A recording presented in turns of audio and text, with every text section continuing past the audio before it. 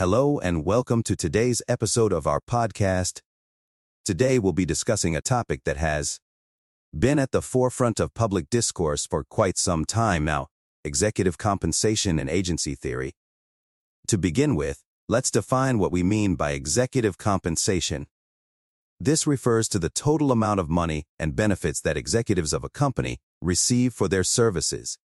This includes not just their base salary, but also bonuses, stock options, and other perks. Now, why is this topic so important? Well, for one, the compensation of top executives has been rising at an unprecedented rate over the past few decades, while the wages of the average worker have remained relatively stagnant. This has led to a significant increase in income inequality in the United States, which has become a major political and social issue. So, what is agency theory, and how does it relate to executive compensation? At its core, agency theory is concerned with the relationship between principals, such as shareholders, and agents, such as executives, in a company. The theory suggests that there is a potential conflict of interest between these two groups, as agents may act in their own self-interest rather than in the best interests of the principals. This is where executive compensation comes in.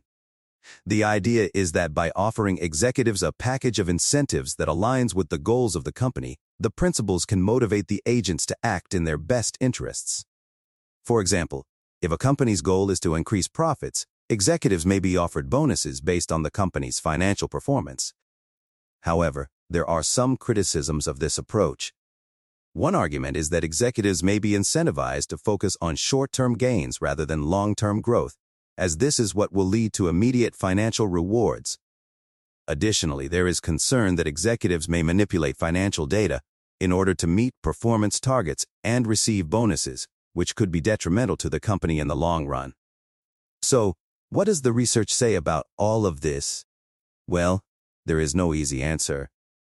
The PDF we're discussing today, authored by George Levi Gayle, Chen Li, and Robert A. Miller, explores the various factors that contribute to executive compensation and income inequality in the United States.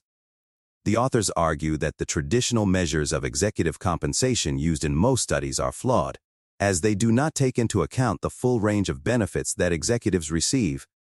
They propose a new measure of compensation that includes not just salary and bonuses, but also stock options, pensions, and other benefits. Using this new measure, the authors find that executive compensation has increased at a much faster rate than previously thought, and that this increase has contributed significantly to income inequality in the United States. However, the authors also acknowledge that there are many factors that contribute to income inequality, and that executive compensation is just one piece of the puzzle.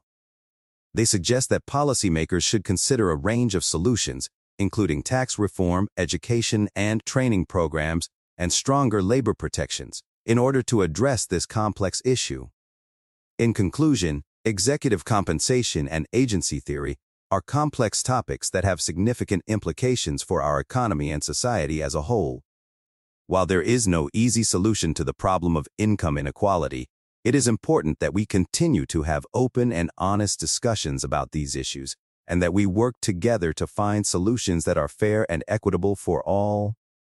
Thank you for listening to today's episode of our podcast, and we hope you found this discussion informative and thought-provoking.